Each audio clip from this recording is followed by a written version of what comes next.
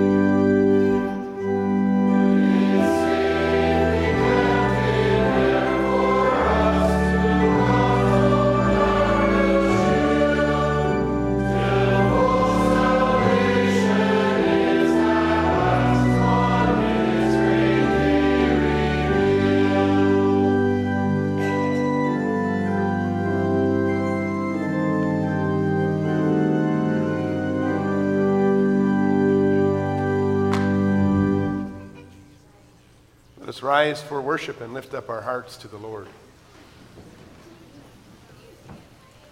We begin this worship service by together confessing our dependence on the Lord. Our help is in the name of the Lord, who made heaven and earth. Amen. Grace to you and peace from him who is, and who was, and who is to come, and from the seven spirits who are before his throne, and from Jesus Christ, the faithful witness, firstborn of the dead, and the ruler of kings on earth. Amen.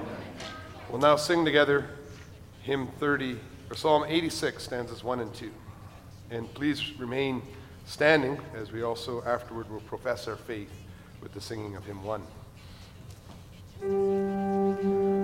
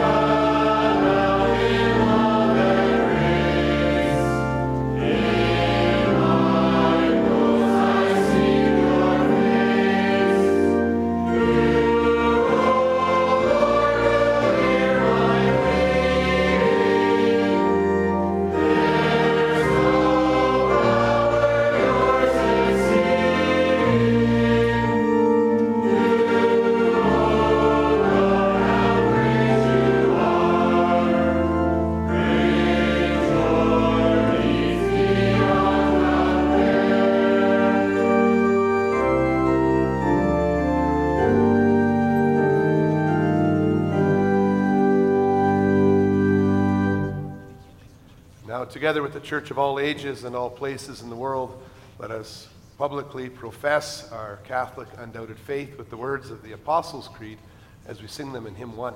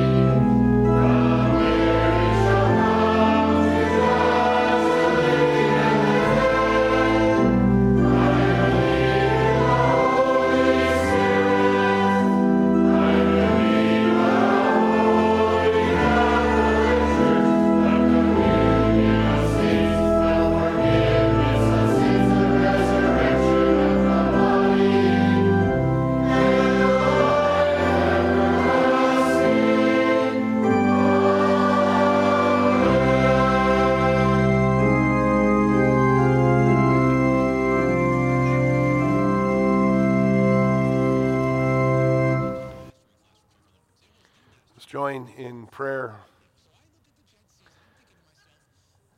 Gracious triune God, we thank you that we may know you, that you have revealed your holy majesty and your glory to us in your holy word. And we may read and study as we learn about who we are, who you are. We ask, O Lord, that as we live our lives, as we face different circumstances, challenges, reasons for joy and celebration, that you may guide us through all these different circumstances, your Holy Spirit guiding us in your word.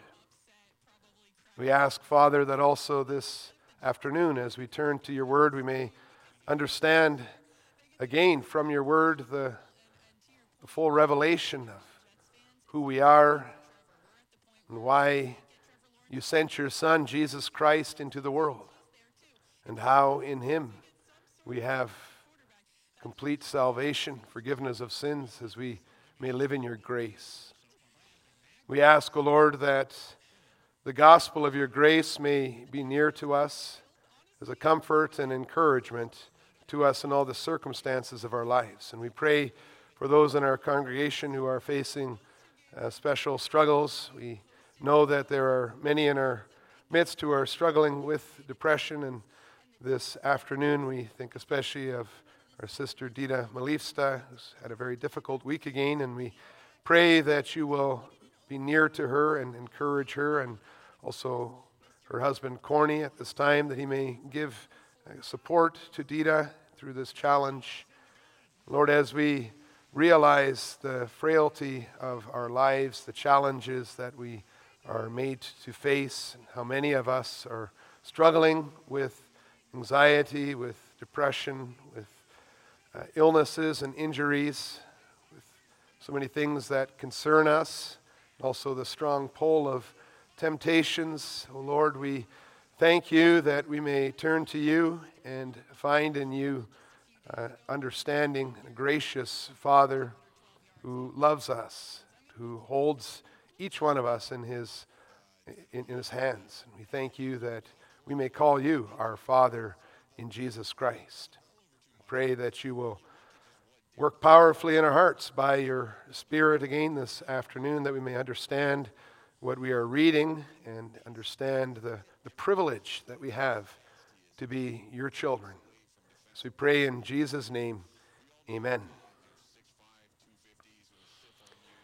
This afternoon we'll read together from some chapters in Romans, and we read these chapters also understanding what they say to us about how we share in Adam's sin, but also have new life in Jesus Christ as he works it in our hearts by the Spirit. And we'll read together then from Romans chapter 5, verses 12 to 21, and then Romans 7, verses 18 to 8, verse 17.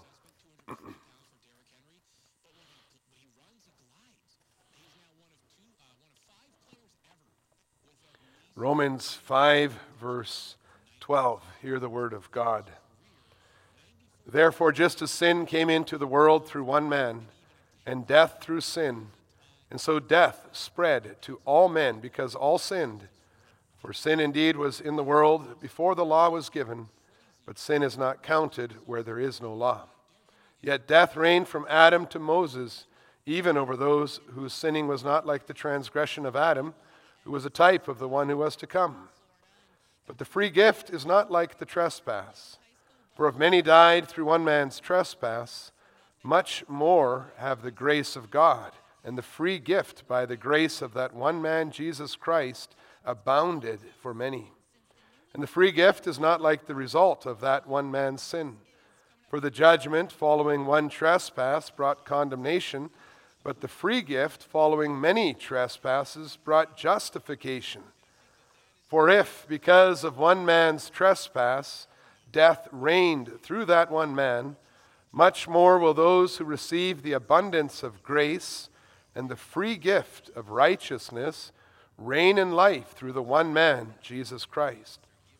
Therefore, as one trespass led to condemnation for all men, so one act of righteousness leads to justification and life for all men. Whereas by the one man's disobedience the many were made sinners, so by the one man's obedience the many will be made righteous. Now the law came in to increase the trespass, but where sin increased, grace abounded all the more, so that as sin reigned in death, grace also might reign through righteousness, leading to eternal life through Jesus Christ our Lord. And then we see that Paul continues to say how we're now alive to God. Speaks of the conversion of the sinner to be a Christian, and as a Christian then he describes the ongoing struggle in Romans 7, and we'll start at verse 18. For I know that nothing good dwells in me, that is, in my flesh. For I have the desire to do what is right, but not the ability to carry it out. For I do not do the good I want, but the evil I do not want is what I keep on doing. Now if I do what I do not want, it is no longer I who do it, but sin that dwells within me. So I find it to be a law that when I want to do right, evil lies close at hand. For I delight in the law of God in my inner being, but I see in my members another law, waging war against the law of my mind and making me captive to the law of sin that dwells in my members. Wretched man that I am! Who will deliver me from this body of death? Thanks be to God through Jesus Christ our Lord. So then I myself serve the law of God with my mind, but with my flesh I serve the law of sin. There is therefore now no condemnation for those who are in Christ Jesus. For the law of the Spirit of life has set you free in Christ Jesus from the law of sin and death. For God has done what the law, weakened by the flesh, could not do. By sending his own Son in the likeness of sinful flesh and for sin, he condemned sin in the flesh, in order that the righteous requirement of the law might be fulfilled in us, who walk not according to the flesh, but according to the Spirit.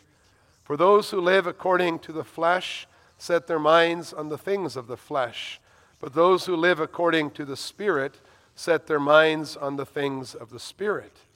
For to set the mind on the flesh is death, but to set the mind on the Spirit is life and peace. For the mind that is set on the flesh is hostile to God, for it does not submit to God's law. Indeed, it cannot. Those who are in the flesh cannot please God. You, however, are not in the flesh, but in the Spirit, if in fact the Spirit of God dwells in you. Anyone who does not have the Spirit of Christ does not belong to him. But if Christ is in you, although the body is dead because of sin, the Spirit is life because of righteousness. If the Spirit of him who raised Jesus from the dead dwells in you, he who raised Christ Jesus from the dead will also give life to your mortal bodies through his Spirit who dwells in you. So then, brothers, we are debtors, not to the flesh, to live according to the flesh. For if you live according to the flesh, you will die.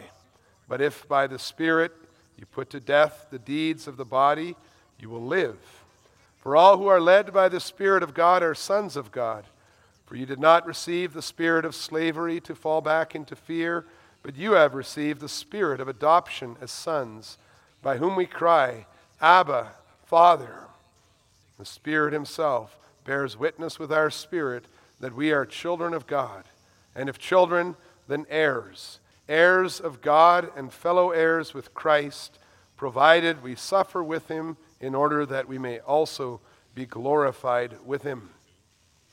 As for the reading of Scriptures, we'll now sing together in response and preparation also for the message, Psalm 51, stanzas 2 and 3. It's the psalm that David sang after he committed the sin with Bathsheba. He composed to describe what has happened, in which he recognizes he was guilty from birth, but also that God purifies even those guilty from birth and makes us clean. And that's also the important basis of the confession that we will look at this afternoon. Psalm 51, stanzas 2 and 3.